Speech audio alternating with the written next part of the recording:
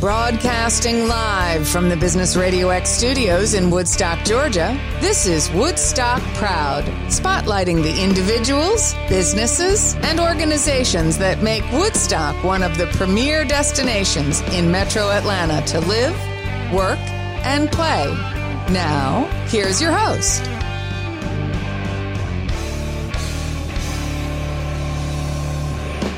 Hello and welcome back once again to Woodstock Proud. Here on Business Radio X, I'm your host, Jim Bulger.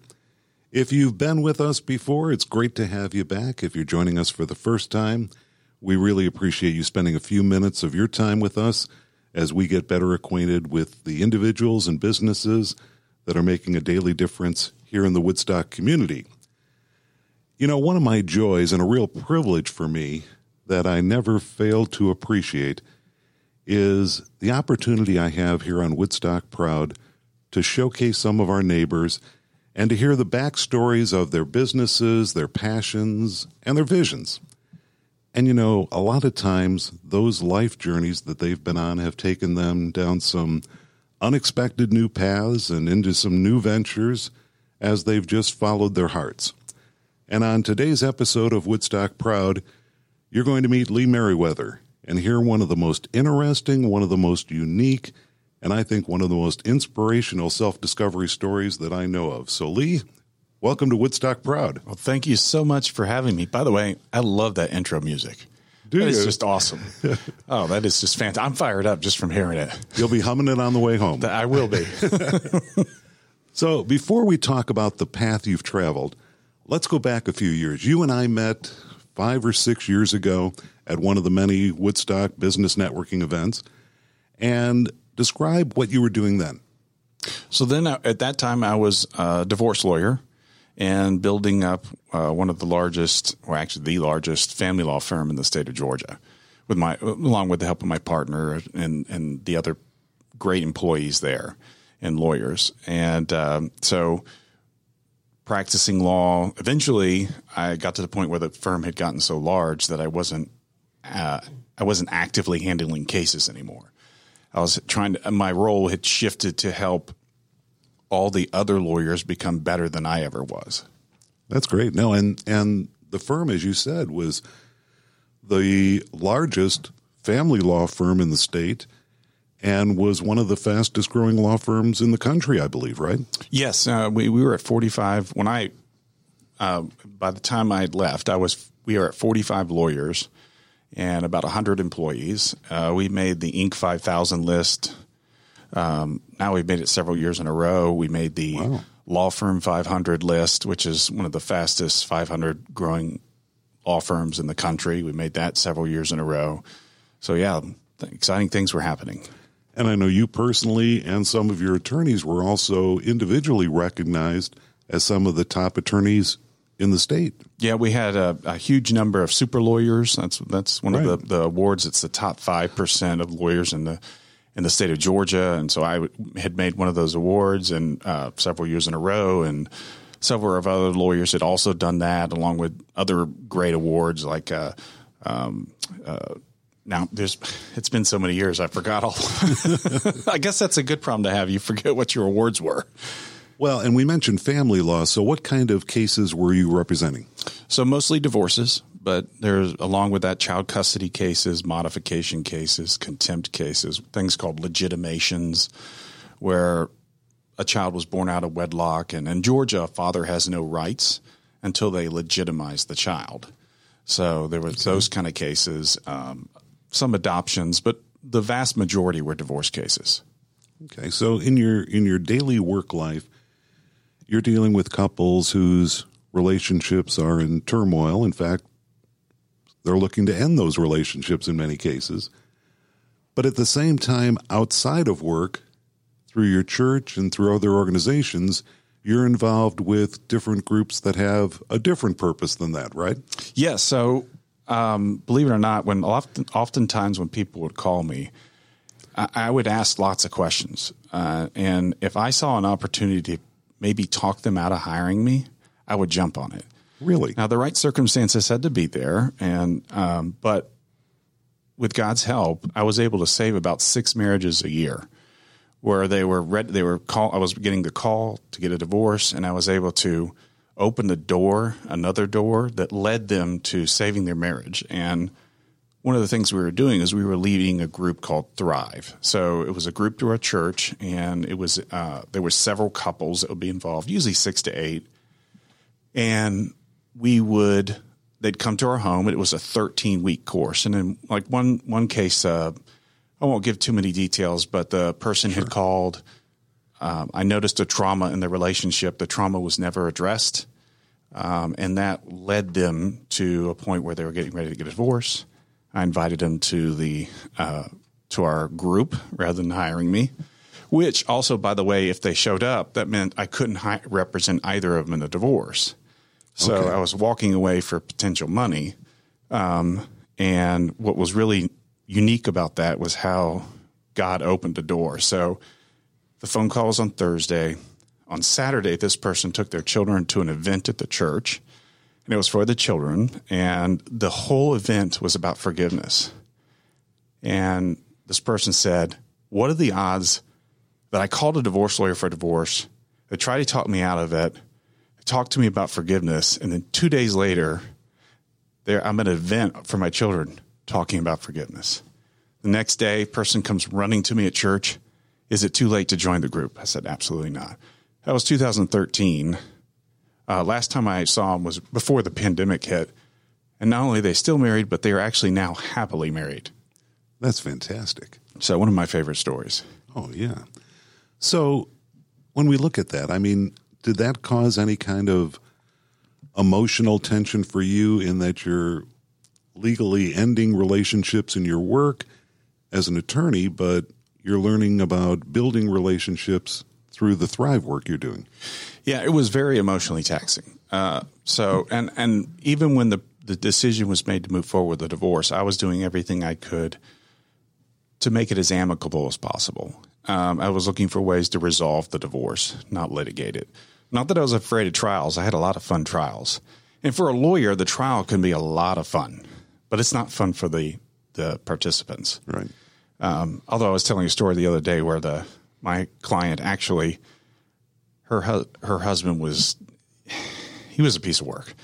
And we had this wonderful time. I'll go ahead and share this story if that's all right. Sure, absolutely. So it was believed he had cheated on her. And so we're in court, and we'd given him this amazing settlement offer. He didn't take it, so we had to go to court. And we're in there, and it was one of those few cross-examinations where just everything lined up. And you don't normally win on cross-examination. 80% of cases are won on direct examination. That's where you're presenting your evidence. So I have him on cross, and he keeps denying he has a girlfriend. And then we get to his credit card statements where there's all these purchases at Victoria's Secrets. So I asked him, I said, so you were buying lingerie for your girlfriend at Victoria's Secrets? He goes, no, I wasn't buying lingerie for my girlfriend. Oh, were you buying it for yourself? And then he was like, whoa, no, that's not what I meant. It was at the time, it was like this whole setting. There was a whole series of questions that led up to it. The judge is laughing. He's trying to cover his face so you can't see him laughing. My client is laughing. And then at the end, I mean, the judge signed our order, gave actually more than what we were asking for. So he should have taken it at mediation. But we walk out, and she starts to cry. I didn't want this. I mean, she didn't have a choice. There was family violence involved. He attacked her. He attacked the kids. But she's like, I just want my old husband back. I didn't want to have to be here. Man, that's heartbreaking. You go in there and you just, as a lawyer, you do the very best job you can. And, you know, the client was happy with me, don't get me wrong. But still, there was no joy in the outcome. There was sadness. And that had to have an effect on you personally, right? Oh, yeah. And for years, I kept telling myself, I'm still doing the right thing. I'm still doing the right thing. But it still didn't change what was eating away inside of me. So here you are. You've built this incredible law firm. You know, a dream most lawyers could only aspire to. But then the next chapter, let's go ahead to about 2019 or so, and talk about the next chapter. Let me share let me say just two things before we hit that. Sure. So number one, it wasn't just me. I just want to give a shout out to Bob Thart, who was my partner. He was, we had an awesome relationship. He's a great lawyer. We built this together. So, and you weren't saying it's, I just don't want anybody to think that this was all me. This was a collective effort. And, I really enjoyed working with him.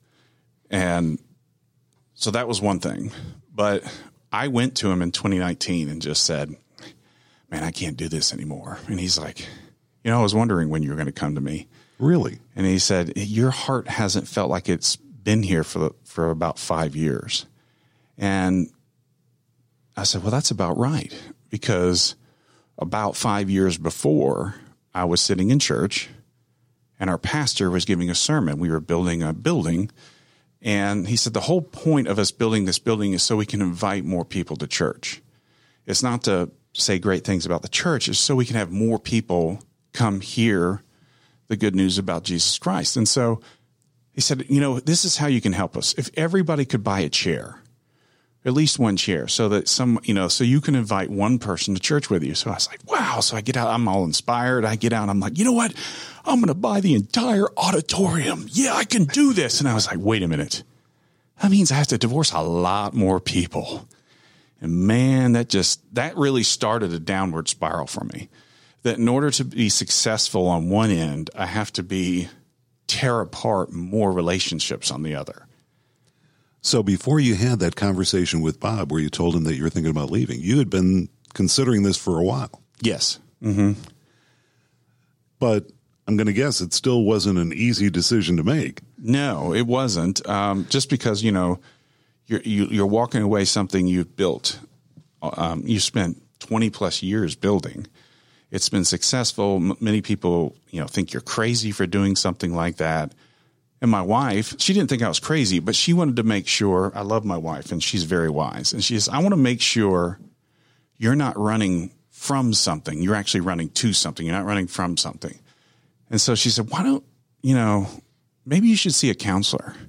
And I was like, because at first my defensive, I don't need a counselor, but I'm like, wait, I give that advice all the time.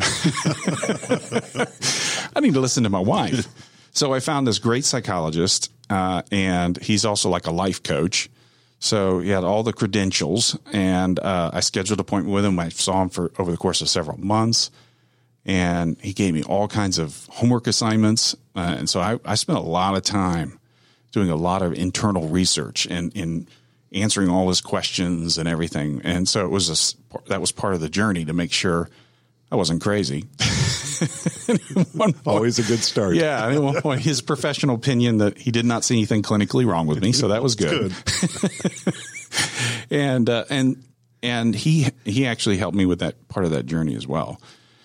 So when your wife, Stephanie, right? Yes. When Stephanie asked you if you were running away from something or towards something, did you know what you were running towards?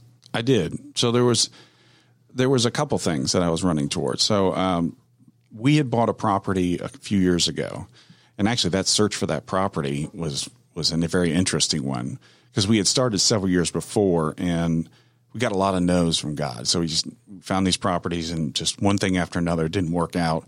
So we stopped, and we said, we're not going to look anymore. And then 3 years go by, and we're like, let's look. Something came up. We started looking again, got a few no's, and then all of a sudden this property came on the market.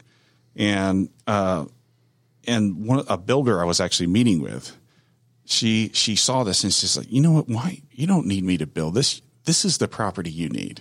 You've been talking about wanting a wedding venue. This is it right here. You can do it right here. I was like, wow, I didn't even think about that. So it was actually a friend of mine who pointed out this particular piece of property. We looked at it. We loved it. And we decided, we'd love to build a marriage venue. So when I say marriage venue, we want to do more than just weddings. We want to do what's called marriage intensives. So a marriage intensive, think of it as the emergency room for your marriage. Because, I would, over the years, I would send people to counseling, but the problem is that counseling life gets in the middle between each session, and you may be getting ready to make a breakthrough in a session, but then, well, our hour's up. And then life gets caught in the middle. And then so it can stall progress. And if you're right on that tipping point, sometimes counseling doesn't work. But a marriage intensive is 3 intensive days of counseling. And it's a mixture of group settings and breakout sessions and everything. But a lot of the ones I'm aware of have about an 80% success rate where the couples go in there certain they're going to get a divorce, and 80% walk out recommitted to their marriage. So we wanted to, but the problem was there wasn't enough venues. So I had a number of psychologists and counselors that wanted to do this, but there weren't enough venues available. So we were thinking we would build a venue that would allow them to come in and do it. I wasn't going to do it. I was just going to facilitate it. And then we would fund it, because this isn't a way to really make money, but we would fund it with weddings. So, and this is just part of why I find your story so interesting, is that, you know, a lot of people have some turns in the road in their career. You had like a U-turn. I mean, you went from divorce attorney to looking at marriage counseling. Yeah. And these marriage intensives. So you have this property, and the property's up in Canton, right? Right. Okay. So you have this property. You decide you're going to put a venue on it, and that's going to require some building. Yep. And so that I wanted to build the building myself. Really? So I wanted to do, we hadn't decided what last year we decided we were going to do a timber frame, but I wanted to build it myself. I'm a woodworker. That was my form of personal therapy throughout all these divorces, was woodworking. So I'm like, I want to do this myself. This is going to be part of the therapy too. Had you ever done that before? Built a structure? Yeah. No. I mean, I'm a hobby woodworker too, but there's a big difference between a bookshelf and a building. Oh, yeah, which I'm quickly learning about. But hey, I'd never built a law firm before either. Good point. So I wasn't afraid of the challenge. I was really looking forward to it. So 2020 hits and COVID hits, and wow, did that change things, because we were going to get a small business loan to get some of the finances together to do it. But when COVID hit, everybody shifted to the PPP and the EIDL loans, and nobody was doing, startup loans for a small business for an industry that was shut down. So that started a time of reflection for me. And what was interesting was the psychologist had told me that you really should take some time off where you do nothing. I was like, man, what? I don't need to do that. I'm a workaholic. I need to work. And he's like, no, you need some time to detox. And I didn't believe him at first. But boy, I mean, it was almost like, I don't want to sound like, but I took advantage of the lockdown to reflect and everything. That's when I also decided to do the timber frame, which led me to buy a sawmill. So, wait a minute. Moved you to buy a sawmill. Talk about that. Yeah. So timber frames can be very expensive, because you have to get these huge timbers that are, 6x6 or 8x8 and 20 plus feet long. But there's a company out there, it's called Wood-Mizer, and you can buy a portable sawmill and mill your own lumber from the trees on your property and build your timber frame building and save thousands and thousands of dollars. So I started learning about that. And this is professional grade timber that you can turn out on this portable sawmill? Yes. So, I mean, you're not just a guy with a chainsaw out there. No. This is real equipment. Real equipment. It was not cheap. It was not cheap at all. And so here was the irony of all this. Well, the sawmill took on a business of its own, and now I'm going to people's properties and helping them achieve their dreams. So while I'm still working on everything on our property. And there's an official term for somebody who has a sawmill, right? Sawyer. So I've moved from lawyer to Sawyer. Makes it easy when you only have to change one letter on the business card, doesn't it? Super easy. And I noticed on one of your sites, you talk about urban logging. Mm-hmm. What is that? So urban logging is something that's been growing since really the 80s. And that's that's sort of what motivated Wood-Mizer. That's what caused when you read their story about how they came about. Because logging companies, they want a certain kind of log because their machinery processes it very, very fast. But there's other logs they don't want to touch. They really don't like logs from urban areas because a lot of times there's metal in it. They grow funny. They're not consistent. You can't get a whole lot of them. But this company that came along, and now I'm doing it thanks to them. But why can't we build a sawmill that can go out to the logs rather than logs coming to the sawmill? So, I mean, this thing it can handle a 2-ton log, 4,400 pounds, 21 feet long, and 36 inches wide. And it's all hydraulic. And so I can take it, like this past weekend, I went out to a couple was clearing an area to build. They're going to build their home. They're going to build a barn.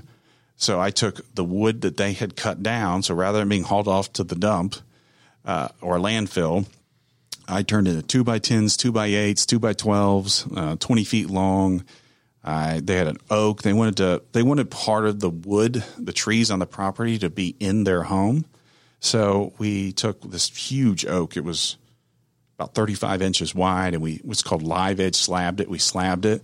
And so one of the homeowners, he's going to turn it into, he has enough wood to make 2 dining room tables out of it. Wow.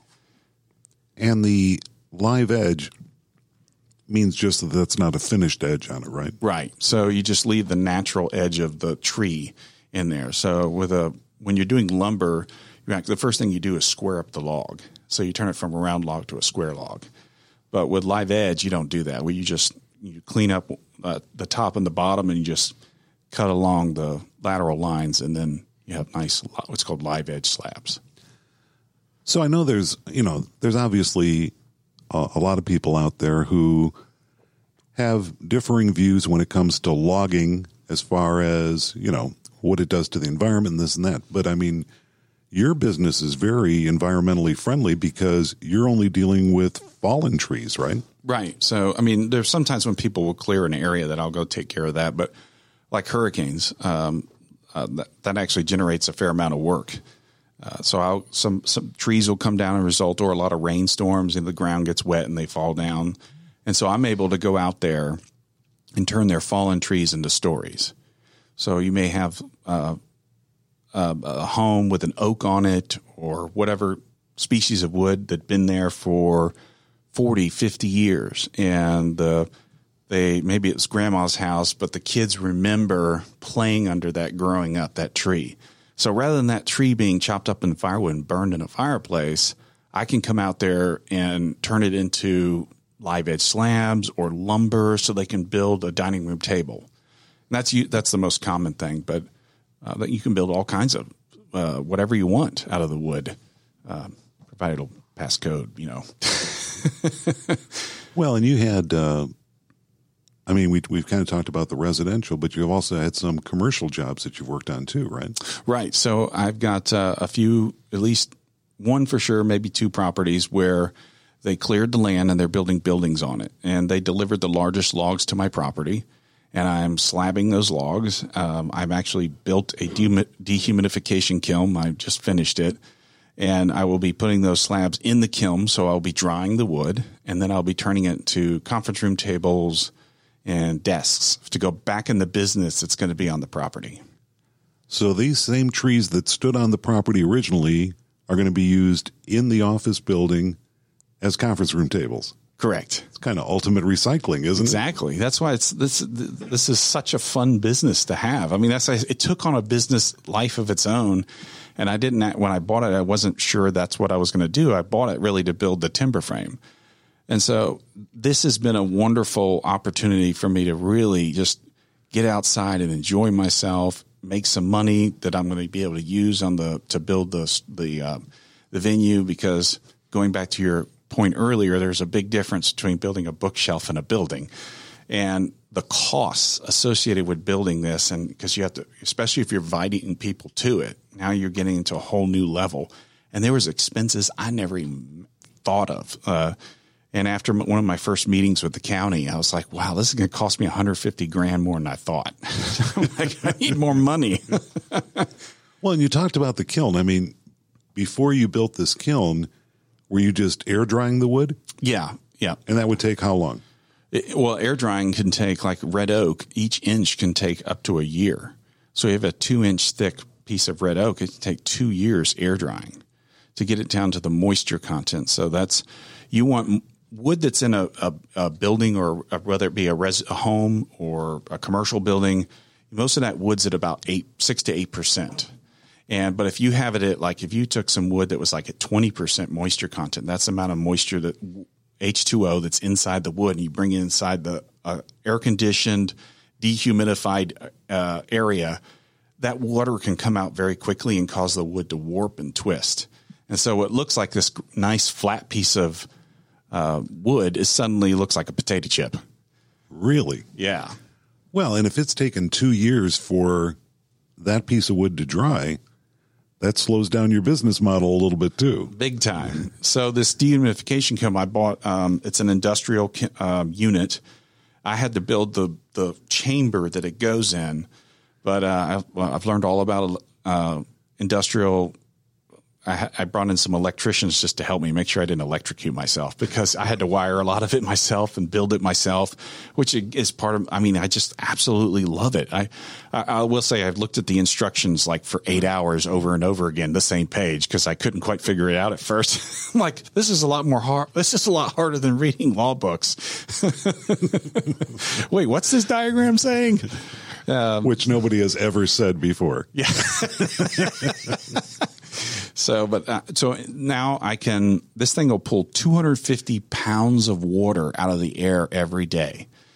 And so I can put 4,000 board feet of oak in it, and it will dry it. Like, so a tree can be cut down, I can mill it and put it in there, and within 35 days have pulled the water out of it, get it down to a 6 to 8% moisture content. So it's ready to go inside of a building. So you went from 2 years to a month or so. Right. Wow. And that will hold enough wood for you for how long, or are you going to need multiple kilns? I built one. I bought two. Oh, okay. So I just haven't built the second one yet, but I got the first one built so I can start drying the wood. So I will eventually have 3 kilns. So the third one is actually going to be a solar kiln. So it's using the power of the sun to dry the wood. There's 2 disadvantages to the solar kiln. One, it's a little slower than a dehumidification kiln. It's actually better than a dehumidification kiln when it comes to how it dries the wood, because it's much faster than letting it air dry. And every night it gets to rest. So the sunlight is causing it to, and it's not, the sunlight's not directly hitting it, but you're using the sunlight to generate heat to pull the water out of the wood. And so that puts stress on the wood.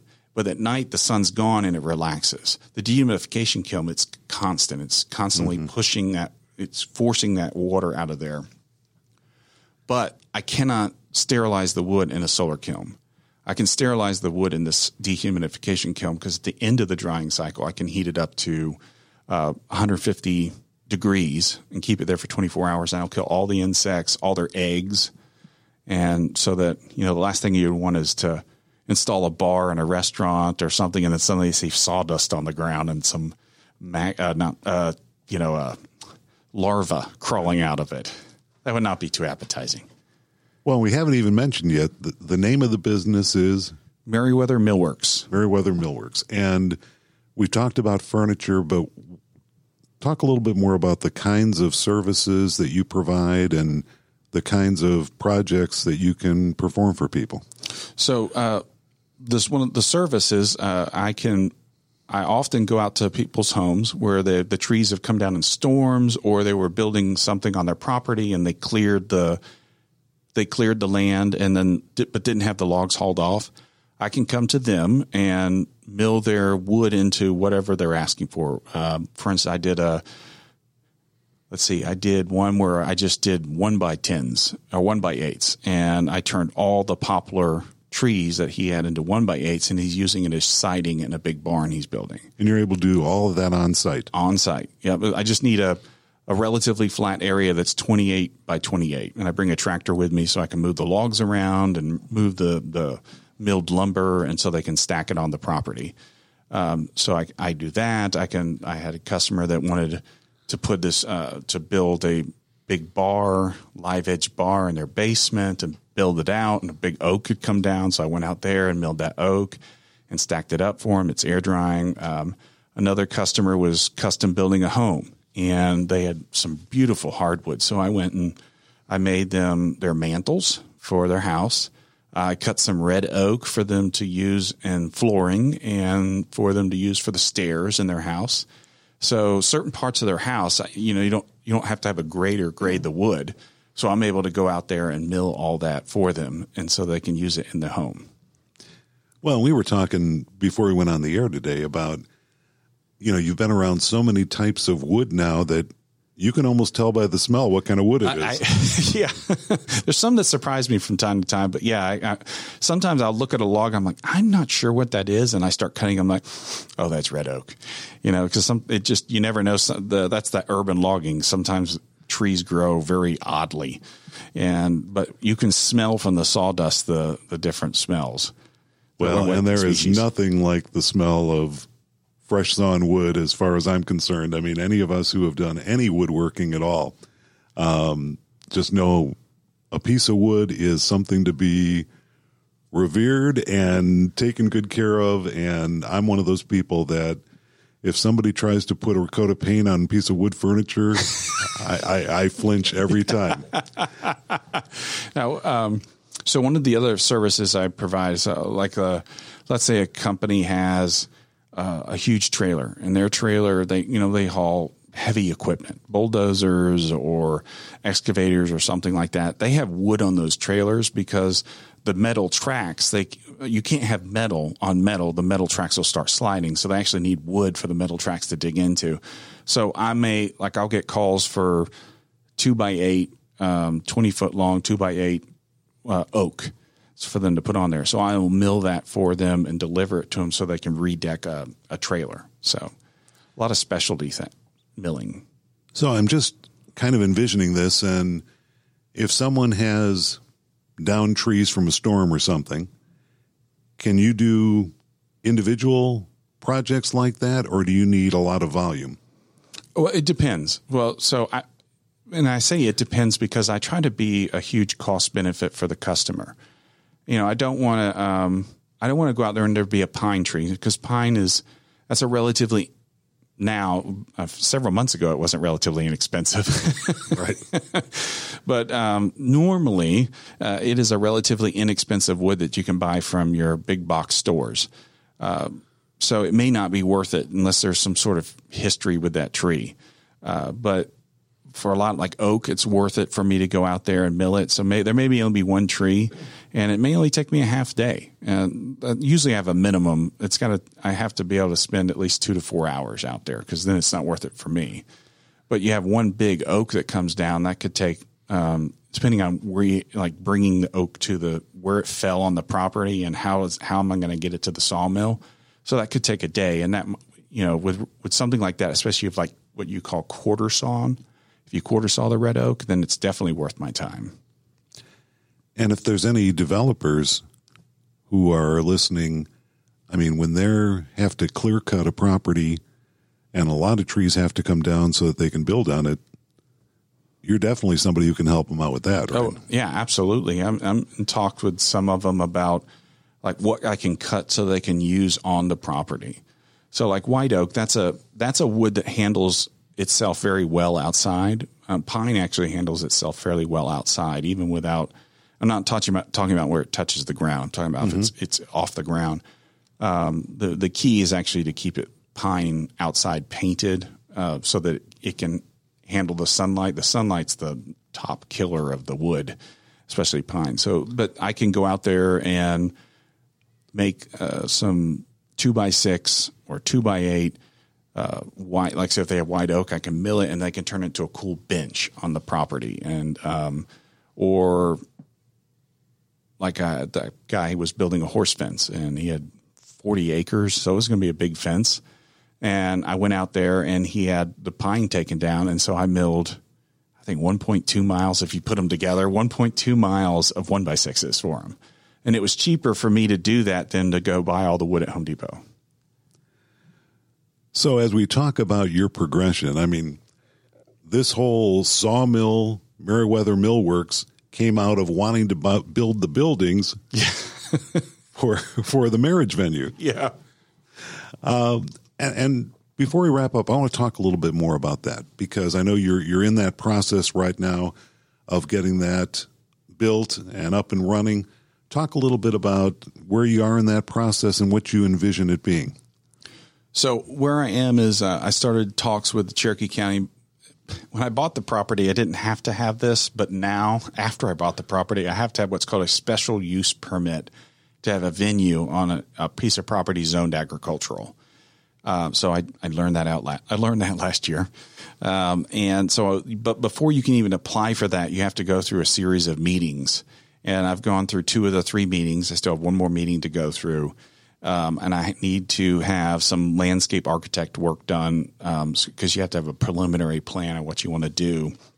And so I'm in that process, and a few things have happened along the way. I kind of slowed it down only because, going back to what I was saying earlier about detoxification, what I didn't realize along this was just how much I'd lost my empathy. Nobody would have known it talking to me, because I'd gotten really good at going through asking the right questions and acting a certain way. But deep down, I'd lost my empathy and sympathy for people caught in these situations, and I shouldn't have.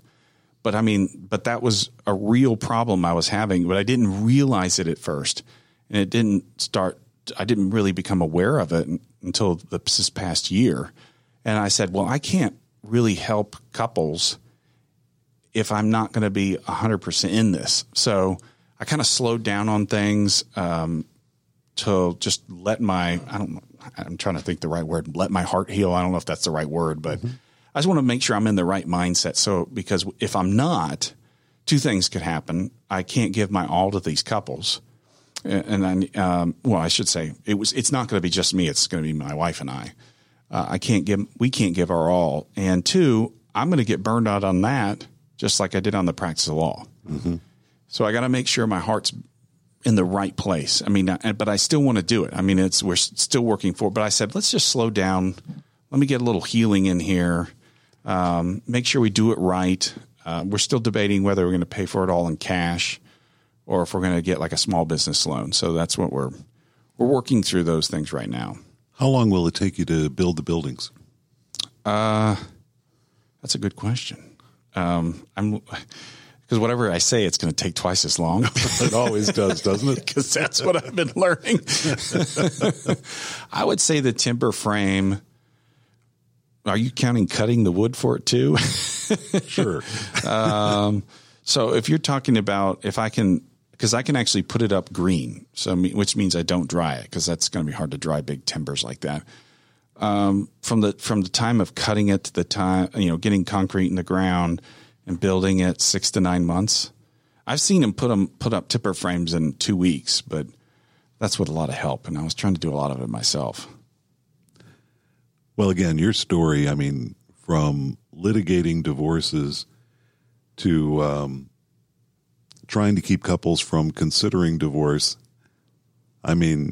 Obviously you have had a total change of perspective in the way you're looking at it. And I know this is something that is still on your heart, and it'll happen when the time is right.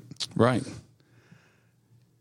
One of the things I find so interesting in your story is your obvious passion for helping others, your ability to take and bring new life into seemingly damaged situations. Whether that's a fractured relationship that can be repaired, or a fallen tree that can be repurposed into beautiful furniture, that has to give you a real sense of fulfillment. It does. It does. And if there's something I've learned in the last few years since retiring from the practice of law, it's that there's this part of me that just loves to make things.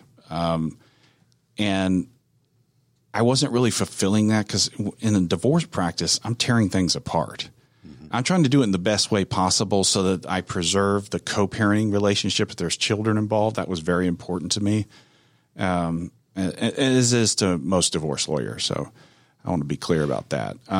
But that takes a lot of effort, but it's still, at the end of the day, you're facilitating the breakdown of a relationship, of a family. And that was wearing on me more than I had any idea, because the joy I get from just making things is just, there's days, I was telling a friend of mine the other day, there are days where I'll go out there and I'll get paid for this, and I'll literally drink. So this is this summer. I'll drink 2 gallons of water, which is just over 16 pounds. And I'll come inside still having lost 4 pounds. So I am busting my butt, and I'm getting paid for it. And I walk inside, I'm exhausted, and I'm like, well, I don't feel like I'm kind of feeling guilty because I felt like I didn't work. And I'm like, I've got a check in my hand, but somehow I felt like I didn't work. I was feeling guilty. And so that's like, it just hits you that, oh my gosh, this is where what I've been missing all these years, that I'm able to make things. Yeah, I made things with the firm, and so I don't want to take away from that. But there's something about when you can actually see, a physical object that you have helped make. Like, I just love taking pictures of that finished table I may have just finished building, or I see the look on the customer's face when I've opened up this log that they want to turn into furniture, and there's this beautiful grain. They're like, oh, wow, I just can't wait to get started on this. And you can see it. And when you can see, I mean, there was another, and I'll try to be super short because I know we're running out of time. No, that's fine. Another one of my favorite stories is I had a client that I really didn't see why he was getting a divorce, and I kept pushing him. I mean, we were literally on the eve of trial. Mediation had failed. I kept pushing him. You don't need to get a divorce. And they wound up dropping their case and working on it. I get a call 6 months later. It's not working out. I'm like, you can't expect someone to stop 20 years of bad habits in 6 months. And I told him that it sounds like your wife's she's not being what's called a safe spouse. He said, what's that? I said, well, listen to our podcast. My wife and I did do a podcast at one point from some of the material. It was called About Being a Safe Spouse. And so I said, you need to go listen to that. So I didn't hear from him again. And then I get a call from a lawyer saying, can you send over the file? I'm like, oh, it didn't work. And then 4 months later, I get this comment on our website. It said, never in a million years I would expect my husband's divorce lawyer to save our marriage. Sorry, it kind of makes me yeah. That was just so cool. And I ran into him at Home Depot a couple years later, and he had this big smile on his face, and I had this big smile. I gave him a hug. His kids were like, who's this guy giving you a hug? Of course, he couldn't tell them. But I was like, how are you doing? He's like, we're doing great. And not only are we doing great, he says, I mean, obviously we're still learning. We still have our rough patches, but we know how to get through them now. And he said, but in our church, we're the beacon of hope for those couples that are having trouble in their marriage. And so, like, because God was able to help save his marriage, he's now able to help save other marriages and be like, this is what a great marriage that can weather any storm looks like. And seeing that look on his face, that smile, that I have never been happier in my entire life, because he told me that. I mean, that just brought tears to my eyes. Well, and I think it's so interesting. I mean, everyone's journey is different, but when you look at all the years that you were practicing family law and you saw what the end result of not working on those relationships is, and you probably saw some of the warning signs that people weren't realizing themselves in those relationships that could have been addressed earlier. Yeah. Before we wrap up here, and I don't have the right word for this except for maybe extreme. Yours is one of the more extreme career transitions that I know of. But if there's somebody listening who, is working in a job right now, but is feeling drawn or called to follow their passion and is considering a change in careers, any advice you'd give them? Yeah. Oh, so go for it. Well, I say that, but, the longer you wait, the less likely you're going to be able to do it. I mean, I made the transition from being behind a desk to handling 4,000-pound logs. And sometimes I'm rolling these things myself with what's called a cant hook. And I'm 50 years old. So I think if I'd been another 10, 15 years, it would be a little more difficult. Now I'm a big guy, so I can handle it. But you wait too long and maybe your health gets in the way or other life events get in the way of making that happen. But I can tell you just the joy I feel now that I haven't felt in a long time. It is so worth it. Now, I forgot the name of the book, but there was this great book, this description of, stepping off of your safe space and to something completely new. And it says it's like a boat. You don't want to try to take the step when the boat has drifted away from the dock and then you wind up falling in and getting wet. Make sure you can pull that boat close to the dock. So you don't have to rush to do it, but definitely, if you're struggling, start doing your research. Start going, well, what would it look like if I left this and started a new business? We could do a whole show on that, but don't at least start doing your research to make this jump. The only thing I hesitate, because, you don't want to jump into something you can't make any money from. Sure. But I do talk to people all the time that are like, man, I can't do this. There's this security in where they are. Mm-hmm. But if you're not careful, that it's not really that secure because it may be causing you the stress, the internal stress from where you are could be leading you to an early death. I'm not trying to scare anybody, but I've seen people that have been just they worked so hard at something they didn't like, and literally they had a stroke in their office or an aneurysm or a heart attack, and it just took them out. And I wouldn't want somebody to experience that. There are ways to make that transition. Well, and even if it's not health issues, it can be relationship issues. Mm-hmm. It can be just general happiness. I mean, we all know people who are very successful and very unhappy. Yes. Oh, yeah. A lot of them are getting divorced too. Well, there you go. Hey, Lee, thank you so much for being here, for sharing your time. I know how busy you are, and just your incredible story with us. Everybody here at Business Radio X wishes you and Stephanie and Merriweather Millworks all success in the future. And if someone listening would like to contact you, learn more about the work you're doing, or want to talk to you about downed trees they may have on their property, what's the best way to contact you? Well, they can go to my website, merriweathermillworks.com, and my email address there, it's leemerriweather@gmail.com. Right now, I spell Lee a little bit different. It's L-E-H. But leemerriweather@gmail.com, or go to the website. It's got my phone number on there, and they can email me or call me.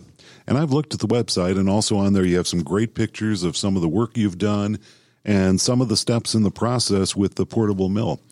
And as the marriage intensive, as the wedding venue comes to reality here, will that have a separate website, or will you be linking that to your website? Oh, it's going to be a separate website for sure. But okay. I'll probably detail its building process on mine. Okay, so people will be able to find it through that. Yes. Well, again, thank you so much for being here, and we thank you for listening to Woodstock Proud. We hope you enjoyed getting to know our guest, Lee Merriweather, a little bit better today. Until next time, this is Jim Bulger saying take good care of yourself, stay safe, and we will talk with you again real soon.